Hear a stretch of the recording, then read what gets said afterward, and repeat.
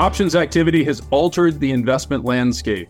Get an edge on this massive flow of funds with Tier 1 Alpha's Market Situation Report, brought to you by Hedgeye. A daily newsletter of the latest moves in the options market and a weekly webcast featuring myself, Mike Green of Simplify Asset Management, and Tier 1 Alpha's Craig Peterson and David Pegler. Go to hedgeye.com/research for more information. Hi, I'm Hedgeye's founder, Keith McCullough. If you like what you hear, you will love our investing research. We bring transparency, accountability, and actionable investing ideas to investors big and small. I'll put our investing process and team up against anyone in the world. Please visit hedgeye.com to subscribe and learn a better way to invest. All right, good morning. Game 41, where we will have indeed another macro tourist day. That's where everybody on Old Wall TV and with a Twitter handle will have a view on the PCE report without having a model or any experience embedded therein. It's going to be a fascinating day of behavioral exercises, but we know what to do with that. China went big time bullish trend now. We get a breakout in commodities and everything from gallium, for those of you that know what that is, of course. We're long copper, we're long FXI, China. Howard's turning a little bit on Yum China. We got some stuff going on here, Alan. Yeah, we do. I'm playing tourist down here in Florida. You know, Keith, I recently made First Watch a best idea long, which I think is a signal strength name. But anyway, going to be going to brunch at First Watch here shortly. So, yeah, it is the first. FWRG is on the signal strength list, and now everyone on the call can see that signal strength list because we made it a product people can subscribe to as a Monday. This is the difficult part of my job when I have to do due diligence eating out. So three comments for me on three different companies reported earnings. First, Red Robin, $10 million in EBITDA versus estimates of $13 million. Comps were down 2.7. FactSet had them down 1.5, and then guided to lower than where the street is. The stock's down a little bit here today. I think there's very little future with this company. It's a best idea short for us, and it's not going bankrupt, but it could easily go down 30 or 40% from here. Two cannabis companies reported last night. Green Thumb beat the numbers handily and actually executed on a fairly decent conference call in what their future is going to look like. But revenues of 278 versus FactSet of 270, EBITDA 91 versus essentially $80 million, and the company announced added to their share repurchase program, which it's a nice thing that they're doing this, and it's a signal, I guess, that the company's healthy, but they need capital, right? If they're going to grow in the future, and M&A and if they're going to grow into more states and they're going to buy other companies, they shouldn't be buying back stock. Like, it just doesn't make any sense for me. But it's fine that they're doing it. And then Trulieve lastly reported also a great quarter, $87 million in EBITDA versus the $71 million consensus, and $287 in revenues versus $286. They have not had their call yet. That's just me. So both the two names on our best idea long list, Green Thumb and Trulieve, reported decent quarters. Now, they're low single-digit revenue growth quarters, so this is not, an exciting, huge growth story. But fundamentally, if we can get the change from Schedule 1 to Schedule 3, or rescheduling from Schedule 1 to Schedule 3, you're going to see a significant improvement in cash flow, and then you can get maybe a little bit more CapEx investment to accelerate revenue growth. But we like both Green Thumb and Trulieve, and they reported very good quarters here recently, and that's it. Good. And we got the buy signal on the Glass House yesterday, which I'm sure you saw. Yeah. GLASF. You'll see that there's 60 names. That's the highest or the longest list of signal strength longs that I've had since 2021 when we were raging bulls. And can't say I was mooning like I am this morning. Just mooning. No laser eyes. I don't do laser eyes. We will be having the Glasshouse management team on in early April after they report their quarter. We haven't confirmed the date yet, but you'll be hearing from the Glasshouse management team in early April. That's cool. The format that McGough not introduced, but it's just like amplified for tomorrow with Beyond. I think that's a good one. That, like, if you can do stuff like that, obviously there's an exclusivity to that, and Well, interesting that you mentioned that. Cohotus is long Glasshouse Brands as well. Ooh, there you So go. just an I FYI. tell you the things you hear on the call. All right. And welcome again for the fourth day on Free Access Day to those of you that are new to this. And obviously, it's an entirely different experience than watching a comedy for the first 3 hours of the morning on CNBC. Biolsi, good morning.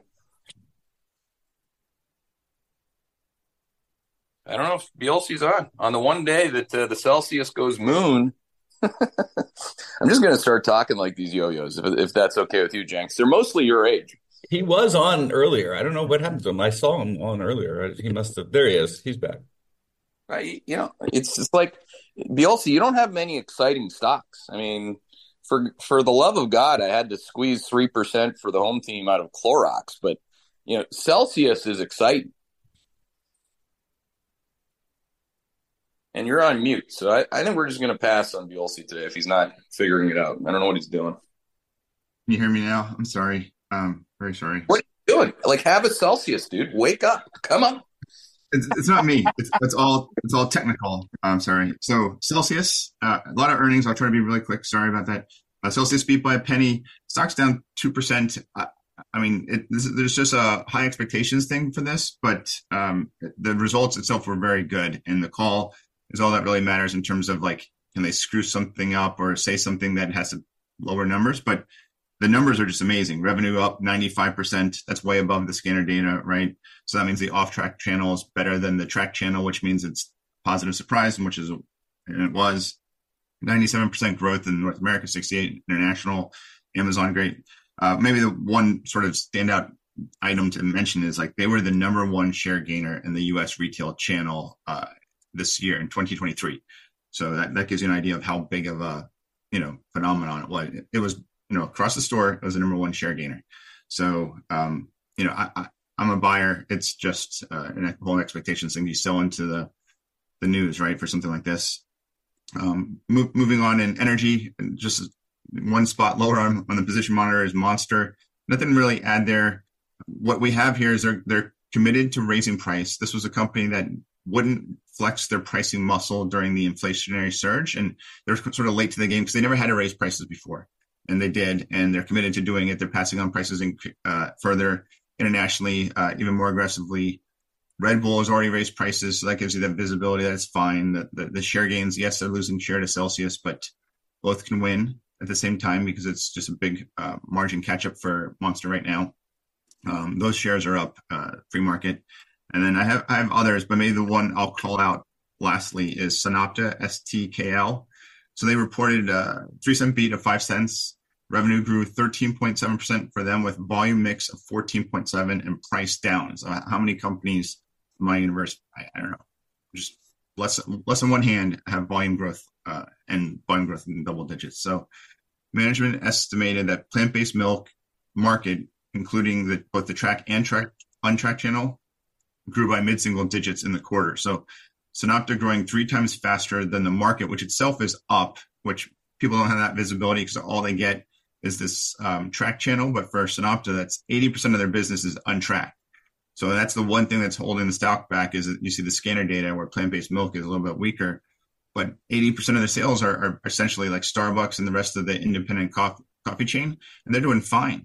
And they're growing mid-single digit, even more than mid-single digit. So everything else was on track, and they have the new CEO, and I still think shares can double from here. So that's maybe the one I'd say is actionable. But of course, Celsius, Monster are ones I want to buy because they're on the top of my list. Sorry about the technical difficulties. That's okay. It's going to be okay. All right, Jenkins. Hey, good morning, Keith. Sorry, I was laughing about the Celsius comment. Wanted to talk about sports betting today and as it relates to DraftKings, which continues to be a best idea along. I figured I haven't talked about it enough this week. So got some more data on the sports betting side to start the year. Obviously January is already in the books and we're focused on February. However, there's certain states that provide pretty good insight as to what's going on market dynamics wise across the industry. And I want to focus on because this is often a topic, because when you have a good revenue month, people say, well, the sports books held above average and it wasn't consumer friendly. So then that's going to create a slowdown in what people actually bet the following month. So we saw that we saw the inverse of that, or at least we were calling for the inverse of that in November when the operators had a really tough month last November where they held really low and then it actually drove accelerating handle growth in December. Well, the narrative was, well, January is going to pull back because December, the books actually, hold percentage normalized. However, that's actually not what we saw. We saw a continuation of that trend. And really, if we look back over the last couple quarters, you had the second quarter in terms of handle growth, which is what people are actually betting. So true volume, not necessarily the price component of how these guys get paid. That accelerated to plus 15%. Then you went to plus 25, and then you had plus 26. And then now here in January, you're continuing on with a similar clip, actually just north of 26% growth. And really what's interesting is if I look at the next couple months here and really next couple quarters, you still really have easy comps until you kind of get into that October period and we start to lap ESPN bets launch. And what's interesting now is you have promos coming down, the hold percentage normalizing, creating a very, very good environment for the operators, in particular DraftKings and FanDuel, which are top of the market, to drive accelerating net revenue growth, which was not in people's expectations even just a few weeks ago before the company spoke. I think it's more in people's expectations now that Q1 is going to be good. I think Q1's actually tracking to be a lot better than what they even guided to. So they gave themselves, again, a nice little bit of cushion, barring any major, crazy outcomes during March Madness, which can happen at times. I think the quarter is going to be a really solid one and they'll be, have an opportunity to raise guidance. So that's that on the data side. And then legislatively, there looks to be some traction in the South. So it looks like Georgia is, it's not a done deal, but looks like it's moving towards them having a sports betting referendum on the ballot here this upcoming November. And so I think it's interesting because Georgia's gone from the expectation was more of it's a 2026 and beyond type legalization story. Whereas now, it's probably a little bit better than 50% chance that we get it on the ballot. If you get it on the ballot, for the most part, because there's no major tribal component to gaming in the state of Georgia like there was in California, or if you recall a couple of years ago when they tried to push sports betting through, think we'll have a pretty good chance if it makes it there. And really what that does is it just pulls forward another big state, another big market, temporary EBITDA headwind, but massive revenue growth driver for all these guys. And then you get the EBITDA on the backside. Obviously, you'd love all these states to legalize sooner rather than later. If you just think about kind of, discounted cash flow of all these future states in the future, EBITDA and cash that they're going to generate for the operators. But, the data trends are solid. And I think you got some good movement on the legalization front as well, which all good things. So DraftKings continues to be our best idea long, upside into the mid 50s, I think over really the next 6 months is sort of where I peg it. And that's it. That's probably the most actionable, not probably, definitely is the most actionable from us today. And from a signal perspective, it's still win. DraftKings was popping yesterday. We get win from the low end of the risk range. When it hits real-time alerts, it means it's very close to the low end of the range because that's where I have to seek perfection. Believe me, if you've seen how many people over the course of the product's lifespan that have signed up for real-time alerts and don't understand it. Well, they understand it if you bat 100%, but so that's the point. Anyway, I'm just trying to communicate. Buy the damn all dips. You can do. Buy the damn dips in the 60 signal strength stocks on your list, which include LVS, Win, DraftKings. Those would be top 3 signal strengths right now. Notice the 2 China factor exposures. And we're long of China, FXI, and Portfolio Solutions. I slipped that past the goalie yesterday. Oh, yes, I did on red. All right. McGough, you got any China factor exposure for me? Not this morning, but I can conjure some up for you.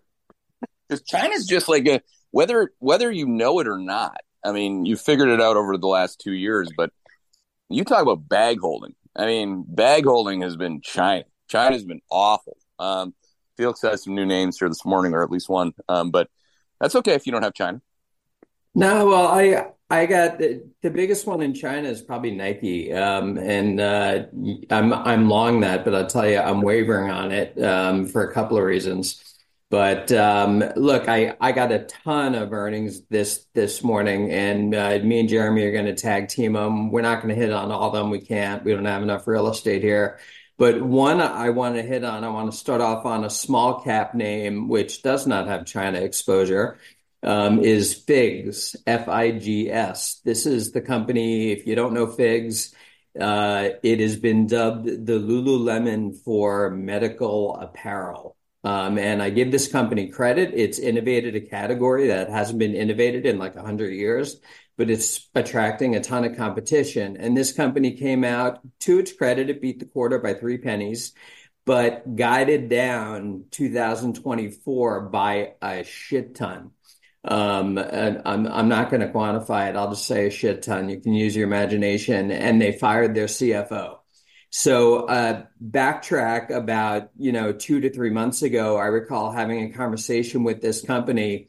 I don't talk with a lot of management teams. It's not a part of my process. I do my own research. But this one, they really wanted to talk with me. So I entertained the conversation and I told them, I said, look, your stock's worth $3 and your expectations are too high next year.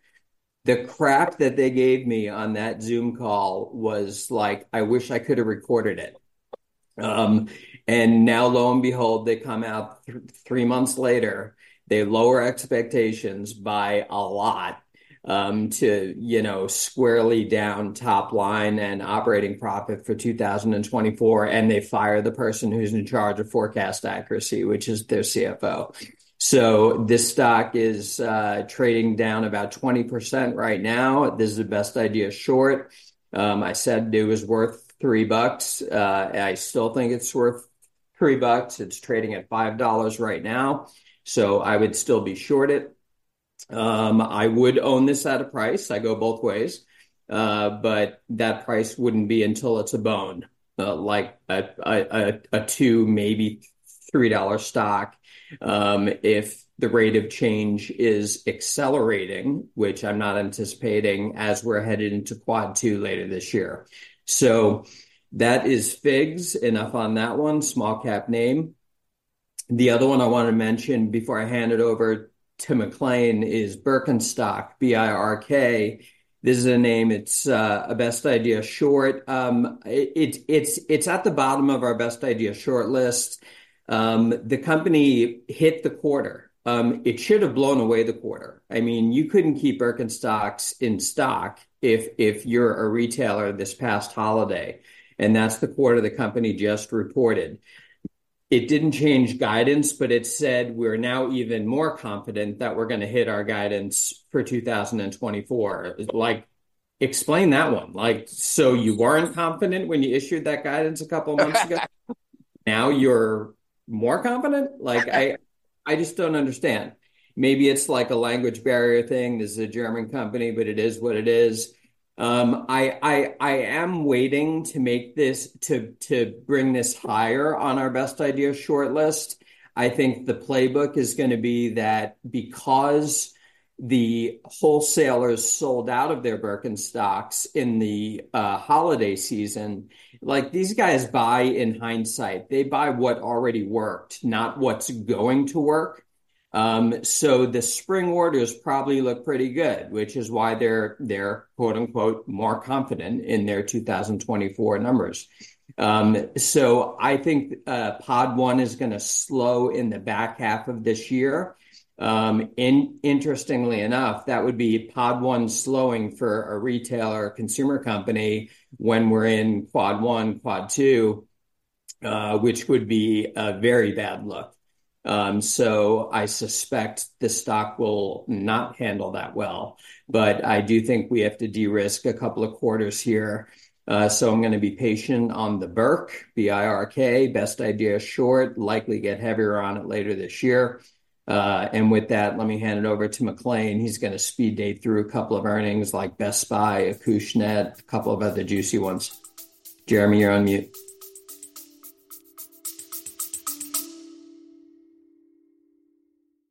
Robert McGrory here, Director of Subscriber Development at Hedgeye. Hope you're enjoying our podcast. Start generating alpha with our suite of Sector Pro investing research products. Dive deep into retail, industrials, technology, and everything in between with exclusive access to the sharpest analysts and actionable ideas on Wall Street. Go to hedgeye.com/research to subscribe. Enjoy the rest of this episode. See if Keith had anything else you want to say there, but I can go. So I wanted to flag one thing on iPar yesterday, just with Brian talking about guidance. I thought was very funny that the company, right, put out their guidance and the stock was trading down, and then they came out like during the call or something and said guidance will probably go higher, like because they guided a number, the stock was down, and now they're saying, oh, but we'll probably take up guidance during the year. It's like, well, you had your chance to guide. You pick your guidance, right? Anyway, the few things I want to hit on are F&D, Best Buy, and Acushnet. First one, F&D, just the company had a bunch of insider sales hit the tape, right? If your business has crashed and the market just wants to put 60 times earnings on your stock, and you probably sell some after reporting and guiding down the numbers. So F&D seeing several insider sales, including the CFO. It's a younger guy around my age, sold something like $300,000 worth of stock. So good for him. Next one, Best Buy reported this morning. This is Best Idea Short. The headline was an EPS beat, revenue a little bit ahead. Best Buy does do a good job of managing the upcoming quarter expectations, so not surprising to see that headline, but slight rate of change improvement. So comps went from -7 to -5. They're guiding, the midpoints here are below the consensus on EPS and comps. So EPS is basically midpoint of about $6. The street was at, call it 620. Comps are to be down, call it low single digits. The street was at flat. So we'll have to see what the commentary here is around margins. That'll be kind of interesting to say what they think the outlook is for credit, right? The company's trying to offset some of these tail margin risks from lower attachment rates of credit and extended warranties, using a membership program to kind of build that into an annual fee instead of on a per transaction basis. So, we're not sure that's going to work over the long term, but I think the bigger point is there's risk here in 2024 around the credit side, with rising bad debt costs, as these rising delinquency rates get charged off. And they also have a lot of risk, right? If there's any change in late fee regulation, which is, there's sort of rising probability of that something happening there here in 2024, as that's part of the profit flow of their credit portfolio. So we still think there's a lot of margin risk, and the categories remain under the pressure for Best Buy, though the rate of change is getting a little less bad here on BBY. And then Acushnet, this is a Best Idea Short that's been going against us. They've been putting up, good numbers, and the valuation framework going higher alongside the good number performance. This quarter was not good. So it's a lower volume quarter, but it was a headline miss on net income and revenue. So revenue slowed from +6% to -8% this quarter. Adjusted EBITDA for the year was guided ahead. Revenue was guided ahead, which we just can't get to that given what we're seeing in the space, right? Well, one of the things we just had Callaway put up like flat revenue growth and like -20% profit growth in its whole equipment business. And here Acushnet's put up positive and guiding to positive again in terms of EBIT dollars. So we're looking at rising inventories, because the sort of competitive intensity increasing, because we had very tight supply for a few years while demand was high, and now there's plenty of product on the shelves and plenty of options, and a return of promotional cadence.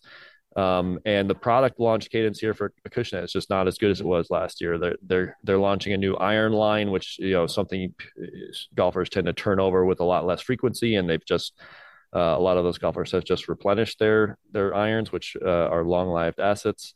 And they launched a new line of Pro Vs last year in the spring, so they're lapping against that. So everyone kind of replenishes their inventory when the new Pro V line comes out, and we're unlikely to see that this year. So we'll keep an eye on it. All the data are saying it suggests that things are getting worse in terms of like visits to golf stores and general sort of demand drivers. But here, the company seems to think they're going to beat the expectations of growth and profits. We can't get there, at least not yet. We'll keep a close eye on that one in the coming months. And that's all I got, Keith. All right, do me a favor. I'm in the market to buy some new irons. So if you see somebody under pressure, I'm a buyer, but I don't have to. I'll flag any good discounts I see. All right. Thank you. All right. Here we go. Tom. Having a good week, Tom Tobin. Yeah. Feel a little bit like actually never mind, that's a bad reference. But yeah, no, I'll be in the studio at 1 talking about a bunch of the stuff that we've sort of had through this week, Life Stance in particular. EYE had a good quarter on the comp side, but the data tracking on same store sales continues to slow. And there's one cost item, I think, in terms of an overlay that looks really interesting. So we'll talk about that. And then UHS, it's almost like it gets a little boring in terms of how the thesis can change and continue to, ramp higher. And there's not really much going on other that hasn't already happened. And so really you've got sort of an availability of labor that even these guys are succeeding, and the behavioral health side, and you continues to grow in the inpatient piece. It's all sort of resolving, after 3 or 4 years of problems. Now you got 3 or 4 years ahead of upside, and it's always underestimated on the incremental margin. So that's what's happening now. And then Progeny was something that you and I exchanged emails about over the last couple of weeks. They had a bad utilization quarter, something I'll talk about. I'll put up the chart anyway. We have a decent tracker for providers, so how many people are in their network. That number actually ticked down pretty significantly to start the year, and I was like, that looks a little weird. Quad factor scores very strong. Your levels were positive. Obviously they had this little fundamental hiccup. We'll see what happens with the stock here. I think it probably stabilizes to improve. They're talking about buying back shares, which actually is kind of a red flag in my view, that they're going to do some share repurchase here at this stage of their life cycle. And then the last one big piece of news, Tenant, this should just be bought on the open, I think, it's been on my bench for a while, but they're doing this deal with Adventist, selling a couple of hospitals, but the bigger deal is that they've got this Conifer Health revenue cycle management business inside of Adventist. Now, it was a huge system, and it's just a big positive for probably a stub of a business for them, something that's been problematic for a long time, that they've been turning around and managing to work, managing to get to work. Now that they signed this big contract, right? That's a game changer for them in the context, particularly, the outpatient business doing well, the inpatient business doing well. Like Conifer is sort of the last shoe to drop. So this thing is going to be up, I think, significantly. I'll definitely, this next focus idea, you and I have already exchanged emails about this. So that's what's up. But 1 o'clock, I'll cover a lot of this stuff and sort of start detailing more of this. As one of my sales guys said yesterday, a suitcase of data, trying to distill it down and sort of share out what's going on. But that's it. I mean, you saw that I hit the button in real-time alerts on Tenant, right? Yeah, well, no, I mean, there's you and then there's me, right? Like I gotta get that across the line as well. It's just a little bit more than hitting a button, but that's my next step. Do a deck, get this worked out. I have most of it done already. Just to timing. I mean, does this put THC as Tenant, by the way, and HCA is the other long on the signal strength list? I wasn't indifferent. I mean, THC was closer to the low end of the range, so that's why I hit the button on that. But is there really a difference to you, fundamentally? Yeah. No, they're all the same, and then different in critical ways. So with UHS, you have a massive behavioral health business, so inpatient psychiatric, outpatient step-down therapy, therapists in general. So they have a very small acute care business, reasonably good markets, obviously they have management differences. HCA is the mothership of acute care. It's the largest hospital system in the country. They also have a huge outpatient care business, but it's mostly physician. They have Care Now, which is a urgent care type footprint and strip malls all over the place. And then Tenet, which for a long time was thought about as just ambulatory surgical centers. And the thesis had been, hey, we're going to get rid of all these terrible acute care businesses. Like, we're going to sell all the hospitals, and we're just going to be outpatient or skinny down at acute care. So it's mostly ambulatory surgical centers. They bought USPI years ago, and they've just been leveraging and expanding the ASC part of their footprint. So that's different flavors of the same thing, but they're all super highly correlated. You can basically do an overlay of same store adjusted admissions between HCA and Tenet, and the footprint matters, right? Texas, Florida, where your exposures are is kind of more critical than what the mix is.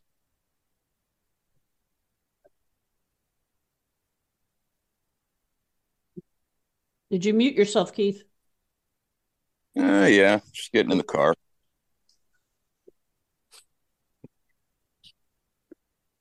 That's all I've got today at 1, though, if you want to learn more. Cool. All right, Emily. Well, if you want China factor exposure, we know we sort of talked about this yesterday, and I have a chart out this morning relative to XBI versus NIH funding. One of the Biosecure Act, which took aim at a few Chinese company, one in particular, Weishi Abtec, has caused a lot of consternation within the academic research community, where a lot of the the early stage biotech research gets done before it gets commercialized. And one of the issues there, one of the concerns, is that the federal government will cut off supply of some of the raw materials for research, like animals. And a lot of that is sourced out of China. If you cut off that supply, whether that's by targeting one company, as the Biosecure Act does, you raise the costs of research, in addition to the obvious increase in cost of capital that we've been talking about for a couple of years now. So that is an area where we haven't seen the impact yet, but one of the things that experience tells us is that when the government starts making noise, particularly at a geopolitical level, about your supply chain, what do? You move it. And that is why Mexico now has surpassed China as a trading partner with the U.S. So that's a little chart out this morning if you want to take a look at that. And then lastly, I want to just expand on my comments yesterday about the antitrust lawsuit, the potential antitrust investigation, into United Health Group. And because I've gotten a couple of questions on it, one of the areas that I've been interested in and has raised the alarms on the Senate side is the way in which United Health Group has vertically integrated and done it in response to the Affordable Care Act's mandatory minimum loss ratios. In other words, you have to hand out this amount of benefits in order to avoid sending money back to your members via rebates, and that has contributed fairly dramatically to increase in the services inflation, and that's visible. All you have to do is look at a chart. Elizabeth Warren has asked questions about this. The FTC apparently is also asking questions, and that would be a area which I would pay attention to as we go forward, to see if there's any impact of the investigation on UNH's operations. And that's it.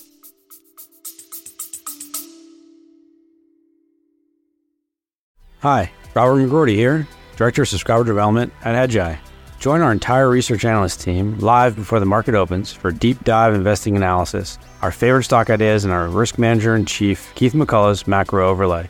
Our team of 40 plus equity analysts discuss key market developments, trends, and our high conviction long and short investing ideas. You will not get this granular level of insight anywhere else. A video replay, audio version, and analyst summary notes from the call are available shortly after each live show to ensure you don't miss anything. Go to hedgeye.com/research to subscribe and tune in live to the call weekdays at 7:45 a.m. Eastern. Enjoy the rest of this episode. Hey, insurance companies are making money hand over fist here. Buffett can't even hide it. It's what's going on. JT said yesterday, on this topic of what does this 1.7 going on $2 trillion deficit, going on $2.5 trillion deficit, and 35 trillion in debt mean? I mean, the answer is inflation. And JT said, you go up to somebody go up to your congressman or your senator in a grocery store and you confront them on that. I mean, if you start talking about insurance costs, I mean, people go nuts. I mean, that's one of the things that, well, first of all, we're long it. So, on the call, you're going to learn, for those of you that are new this week, it's like, I'm not bitching and moaning about inflation. I'm just telling you the truth about inflation. And then I buy inflation. So I own insurance, right? We own IAK, KBWP. Those are, two big macro exposures that we've had for a while. So you just own it. That's the point. People with money can own the inflation. The people that have no money have to eat it. And that's the political problem. So both parties seemingly are okay with that because they'll just lie about it. But anyway, it's been a big topic, medical insurance inflation. Right. Steiner, you know that one, right? I mean, that one's whipped around, in the model quite a bit. I mean, it's not a trivial matter either. I mean, people definitely freak out on Twitter about that one. Yeah, the insurance costs, both property casualty on the homeowners and auto side, have been just blasting off. I mean, there's no other way to describe it. The rates are just and particularly in certain geographies, certain areas, it's sort of on a path toward a real crisis, because in a lot of areas, some whole states, it's getting, very difficult. If you look at like Louisiana, it's extremely difficult there to get homeowners insurance. And I think a lot of states are going to end up having to go down the road that Florida went down a while ago, which is basically creating a state-run fund, because I don't see how they're going to keep, and a lot of this isn't just the big insurers, right? They suffer because they can't acquire reinsurance because the reinsurance market is extremely tight. And so, the whole thing is sort of structurally impaired. But yeah, it basically leads to one conclusion, which is that insurance costs obviously are extremely inflationary, and that's unlikely to change much in the outlook. And I would add one other, from my vantage point, good way to participate in, an inflation hedged approach would be the big payment networks, MasterCard and Visa. Those companies are inherently buffering against inflation. So keep that in mind. And then, outside of that, I'm going to cede my airtime this morning. We just have our call at 12:30 today on the consumer credit outlook. It should be a really good deck, good presentation. So check that out. But otherwise, today I'm good. Can you come back to me on PCE after? Is it come out at 8:30 or no? Yeah, it's 8:30. Yeah, I'll. We can certainly hit on the inflation side. We'll maybe be able to get we're also interested, right, in what the January actual personal consumption expenditures on a real year-over-year basis were, right? So December was 3.2. Obviously, given the comp dynamic and the weather dynamic for January, I would certainly be taking the under, i.e. quad 4 for Jan. But we'll see what we get here in 10 minutes. I mean, the economic data, we nailed the economic data being quad 4 in January. I mean, it's brutal. That durable goods report was downright recessionary. I mean, so the CapEx, all that stuff. I mean, what the market's trying to tell you, everyone, and that's the whole point about the signal, is that that's the bottom, right? I mean, Germany this morning, horrible economic data, and the stock market went vertical on it. I mean, it's because the market's trying to price in that the ECB is going to do rate cuts during a reacceleration in the economy, which is like really bullish if and when that happens, and really inflationary. But German retail sales, I think, were down year over year, like almost 1.4% or something. Unemployment up towards 6%. That's what the bottom of a recession looks like. So, if you're new this week to us and it's free and we get it, people can run around and say, oh, these guys, all these everyone had a recession wrong. That's bullshit. I mean, there's been an industrial recession in the country you're in. If you're listening from the U.S., a significant percentage of people watching the call, by the way, aren't in the U.S. There's been a recession in China, Germany, Europe, et cetera. I mean, Canada, good day to my homeland, obviously. So the recession, happened. It just didn't broaden into the U.S. headline GDP numbers because we decided to borrow, against our kids' future on government spending to avoid it. But I digress. All right, we'll come back to you. Simone, you on today? Hey, Keith. Yeah, I got to make it quick because I got to run to meetings in Chicago. But NSA, which we have on the long active long list, reported last night. It's kind of a mixed bag. It's a little confusing in the sense that they're doing some things that should be perceived as positive, but then like at the same time they're guiding to their same store NOI being down pretty aggressively in 24, call it like the mid-single digit range versus the rest of the space that's maybe down 0 to 1. But then at the same time they're recycling capital and buying back. Well, they're paying down some debt. They paid down the revolver, and high leverage has always been kind of like not a concern, but a consideration here. And at the same time, they're buying back stock. I actually don't think they should be doing that. It kind of like doesn't. Well, let me rephrase that. If you're going to buy back 5% of your market cap per year, I guess what I would posit is like a better use of that capital would be to reduce your leverage below 7 to 7.5 times EBITDA, which sounds high to like everyone. It's high in the REIT world too, but we're talking about like somewhere like an appropriate range, probably somewhere in like the 4 to 5 range. And so I guess what I would question here is like a capital allocation strategy that doesn't necessarily make sense. And if you're gonna just put the company up for sale, like why buy back 5% of your market cap if you're like indeed 30 to 35% below your NAV and you believe that number, preserve that capital, take down leverage and sell yourself. It's like a weird kind of mix of things. And at the same time, their same store is declining a little bit more aggressively than like I would have thought. Yet like, it seems like the stock's reacting positively to the news. So it's noisy, I guess is what I'm trying to say. I'm trying to pick through it. And then last point before I got to hop on the UNH investigation, that's actually pretty meaningful in my space relative to medical properties trusts. So one of the ways these guys are trying to convince the world that they're going to earn a recovery on their disastrous, epically horrible, failed, investments in Prospect and Steward that should, be viewed as one of the worst allocations of capital of all time. They're trying to have these companies sell their managed care businesses, which are really physician practices. And one of the things that's included in that investigation is basically like an overview or a looking into of Optum, which is the physician or like physician practices business within UNH, from like antitrust and a bunch of other concerns, to my understanding. And if that's true, you're taking like one of the biggest buyers out of the market who would bid for that stuff. And that's really bad if that's the case for Prospect and Steward specifically. So just kind of like an overlap where one hand kind of speaks to the other. Just wanted to point that out for folks. And that's all for me.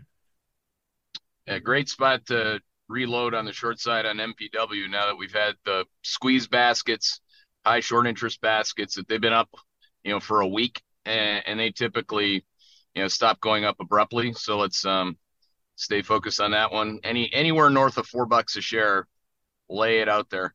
All right. Thank you. Jay Van Sciver, who does industrials for us, is still in London. Talbot, did you guys have anything, or are you good?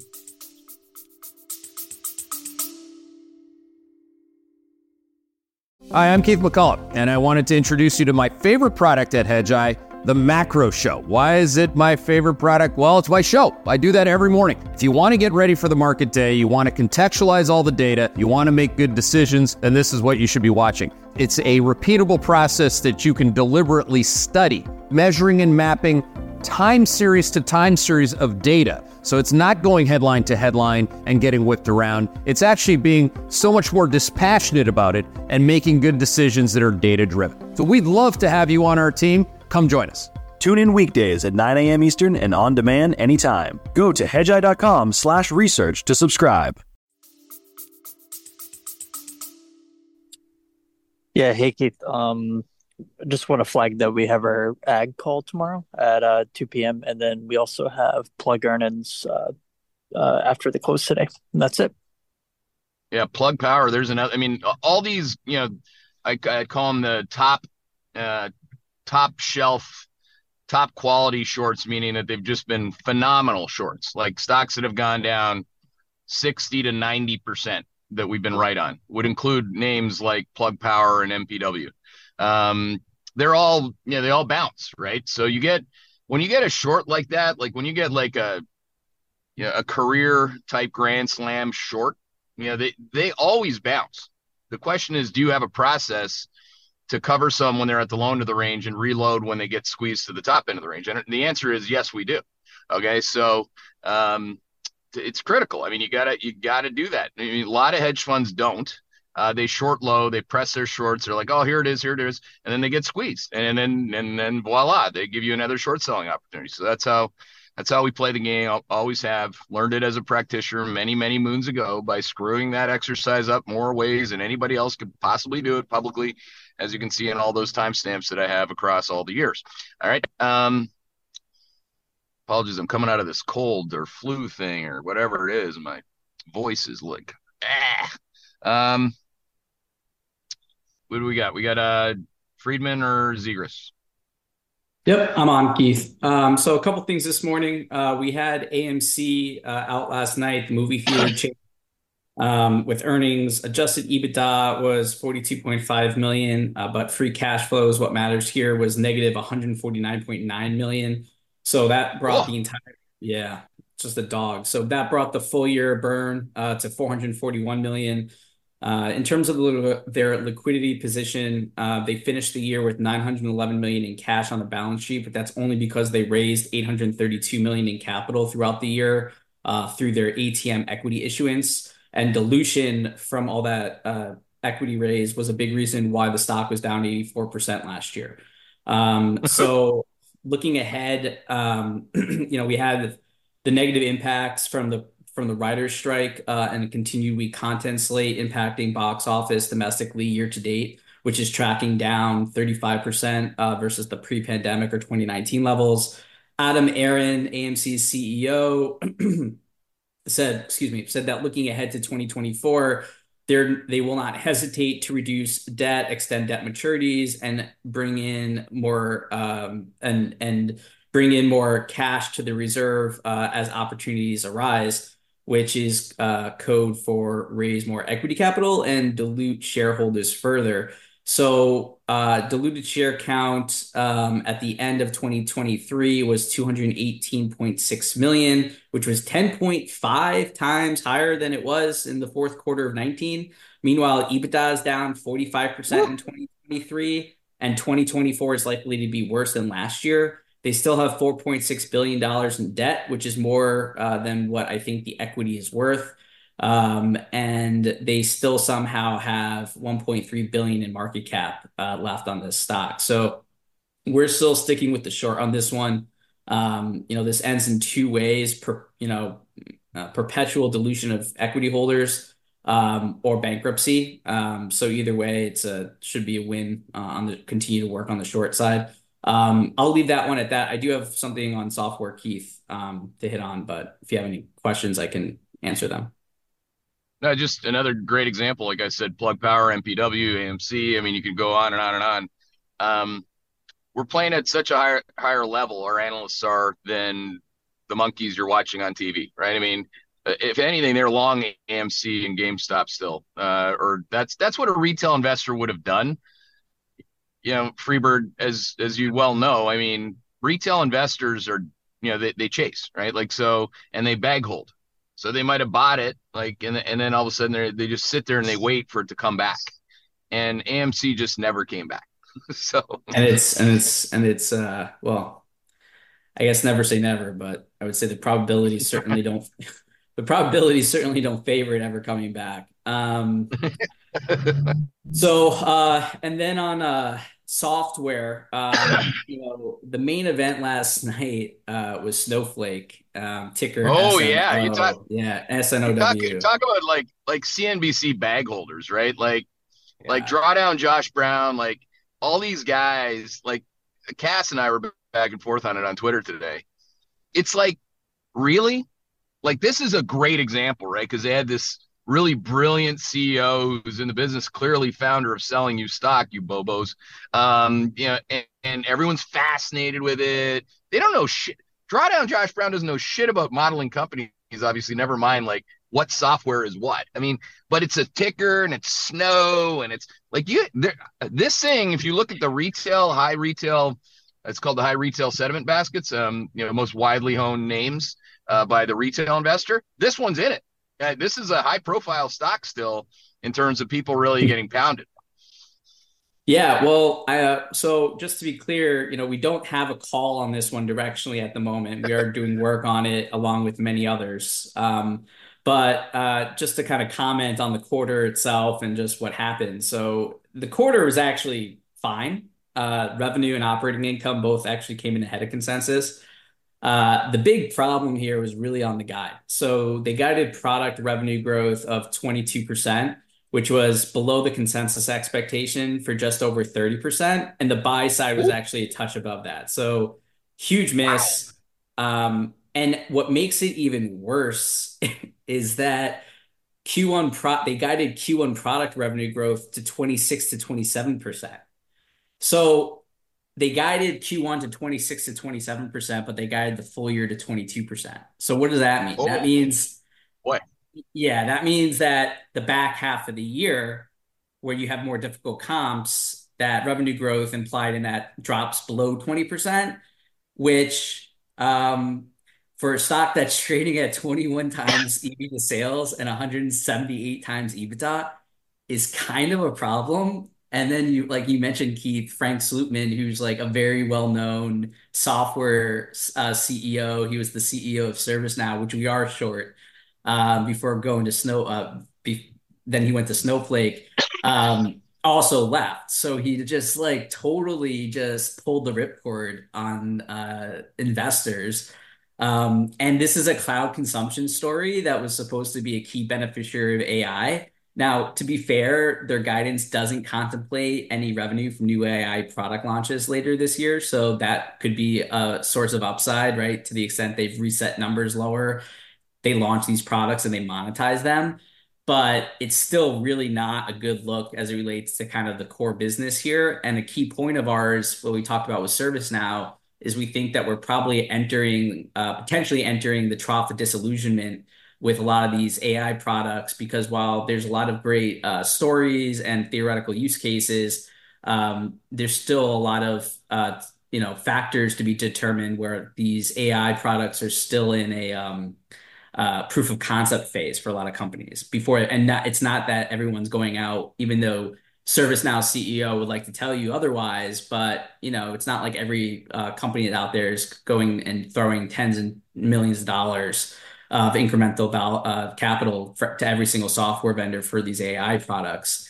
And so the theme that we've seen, and I'll finish on this point, even with ServiceNow, is that we do have more difficult comps in the back half of this year in software land. And at least as far as the guidance goes, everyone's guiding to decent growth rates in Q1, but their full year guides are below that and is implying a slowdown in the back half. So again, we saw this with Snowflake. We saw it with ServiceNow. That's why with ServiceNow, we're more cautious on it going into the tough comps in Q3 specifically. And I'll just leave it at that.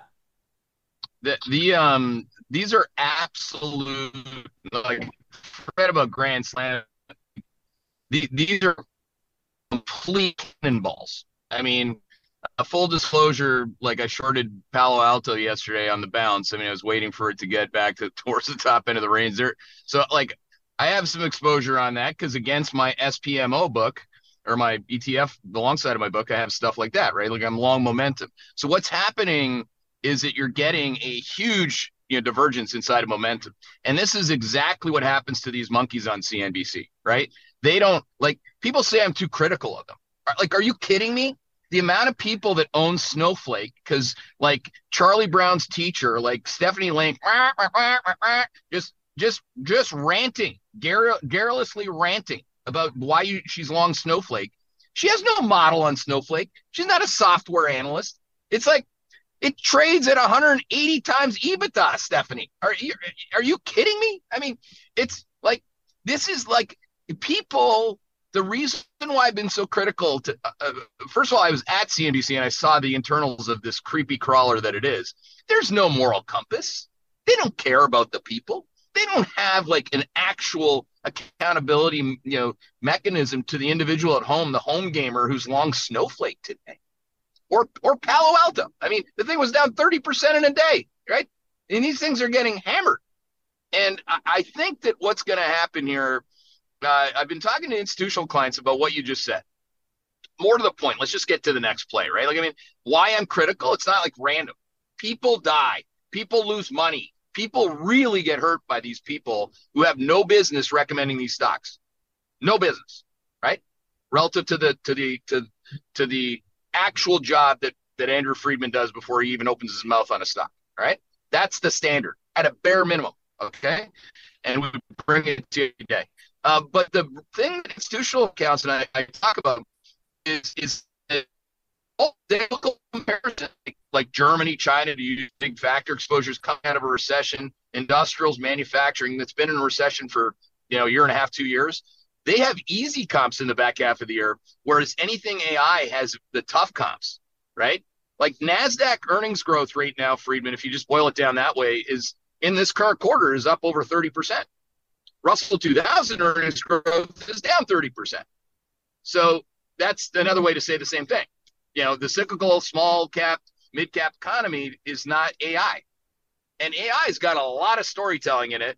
And just final point, like if you think, like I think I'm a pretty good salesman if I ask myself, I think Friedman's pretty good at it. Like I can sell our process pretty good. But in Wall Street, you can get paid pretty well to be a good salesman. It used to be the best job on Wall Street, where you get paid the most if you had the best accounts. Now it's not, but the best salespeople in the world run software companies. These guys take storytelling and a lack of accountability in the future to levels never seen in human history, right? These guys are really cool cats until they decide, ripcord, I'm out of there. Sluman, like, really? I think that's like one of the worst things I've heard. People put this guy up on a pedestal like Jesus Christ, and I'm a Catholic. I got a lot of respect for that. But man, if Jesus did that to me, left after heading into that guidance, maybe I'd become something else. I mean, I don't know. I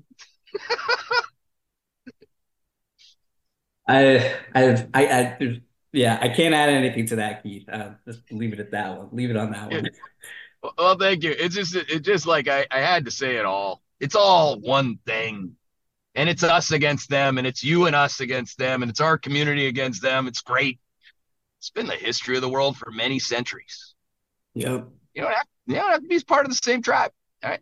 All right. Thank you. Enough about that. I guess you had the commentary for Nick, and we got anything from Felix? I don't know if Felix is on, and I stole Nick's thunder. Sorry, Nick. Okay, all right, that's fine. Wait, now we're running out of clock, and Glencher sucked up his clock 2 days ago. Glencher, what do you got? I'm not trying to stop you from talking, by the way. Yeah, I know. It's the 2-minute warning, right?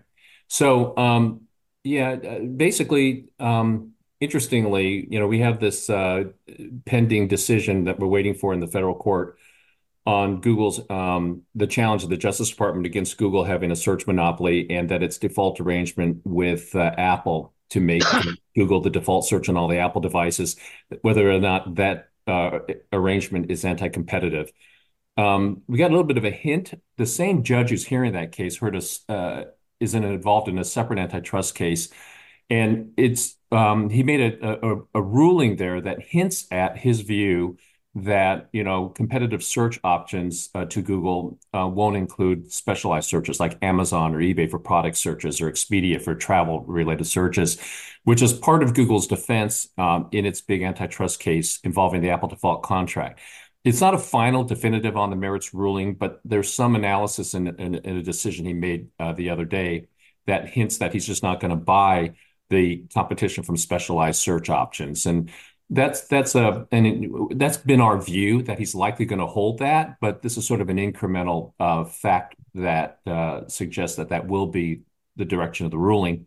We'll get in final arguments in May, and a decision I would think around late summer. And again, I think more likely than not, DOJ will prevail and put that default contract with Apple, which is estimates are about $18 billion. That's 100% margin revenue. Put that in jeopardy. They'll go to a remedy phase after that. We'll see how Apple responds if it gets to that point. But this is sort of an incremental point that suggests that it won't trend well for the Google Apple arrangement.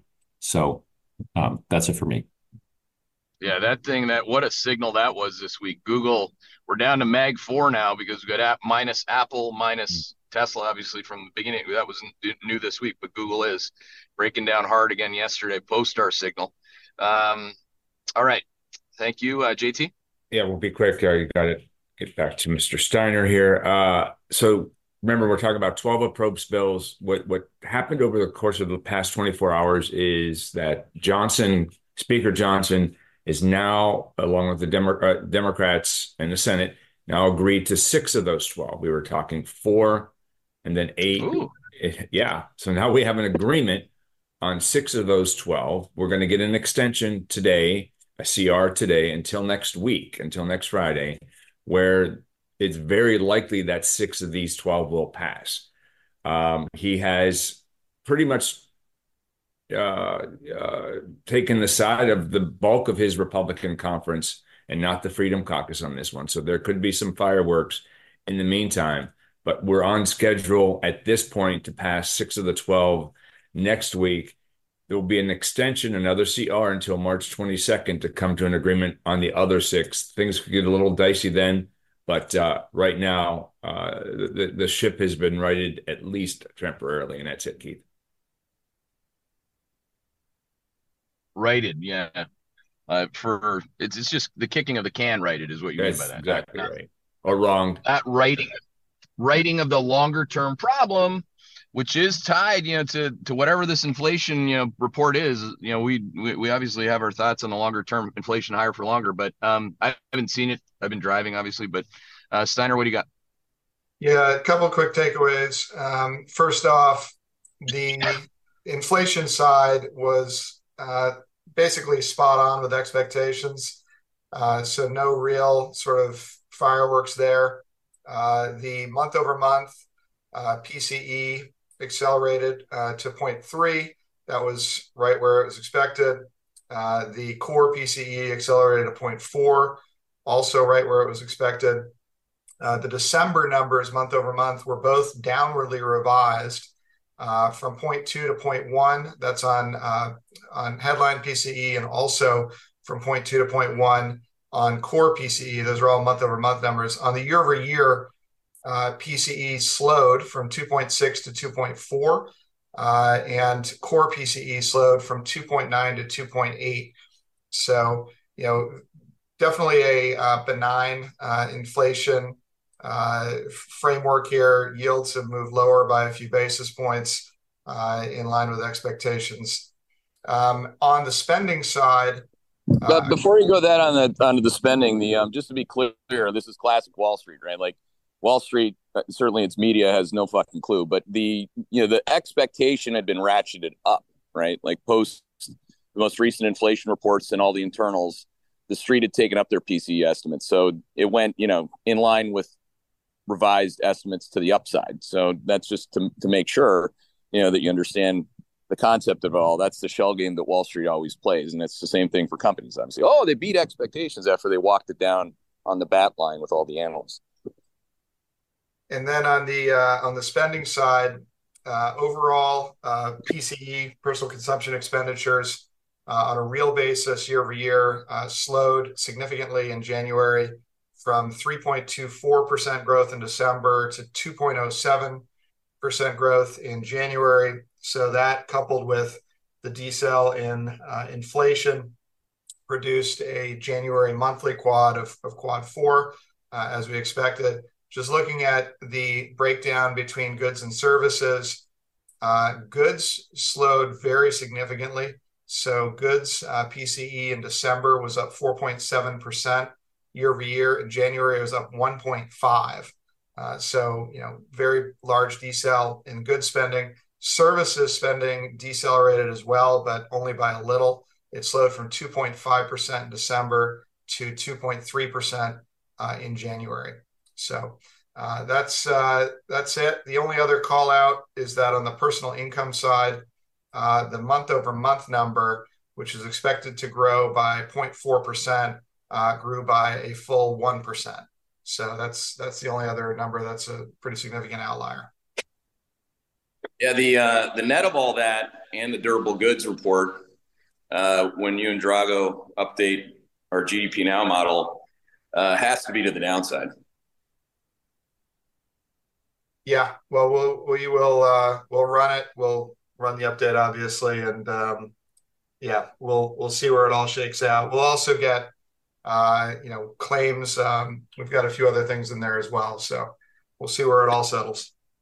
Yeah, I mean, it makes sense that the number, our GDP number, probably got to its highest point post the non-farm payrolls number being a big surprise to the upside, and then it's just been dripping a little bit off that intra-quarter high. But it makes sense. I mean, these are things that, again, we're not about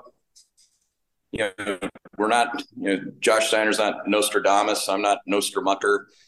We're not making calls on everything. We're just doing our job, right? We're bean counting the economic data.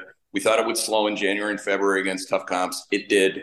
But we also got long a lot of things equities, 16 different asset allocation in U.S. equities alone. So we did our job, and sometimes we get it right. And most of the time we get it right. Sometimes we get it wrong. But you can trust that we're going to do our job. All right. Thanks for doing the call. Don't forget to check out Hedgeye.com to get more actionable investing insights from our team of more than 40 research analysts. And check us out on Twitter at our handle, @Hedgeye. This presentation is informational only. None of the information contained herein constitutes an offer to sell or solicitation of an offer to buy any security or investment vehicle, nor does it constitute investment recommendation or legal, tax, accounting, or investment advice by Hedgeye or any of its employees, officers, agents, or guests. This information is presented without regard for individual investment preferences or risk parameters and is general, non-tailored, non-specific information. This content is based on information from sources believed to be reliable. Hedgeye is not responsible for errors, inaccuracies, or omissions of information. The opinions and conclusions contained in this report are those of the individual expressing those opinions and conclusions and are intended solely for the use of Hedgeye subscribers and the authorized recipients of the content. All investments entail a certain degree of risk, and financial instrument prices can fluctuate based on several factors, including those not considered in the preparation of the content. Consult your financial professional before investing. The information contained herein is protected by United States and foreign copyright laws and is intended solely for the use of its authorized recipient. Access must be provided directly by Hedgeye. Redistribution or republication is strictly prohibited. For more detail, please refer to the terms of service at hedgeye.com/terms of service.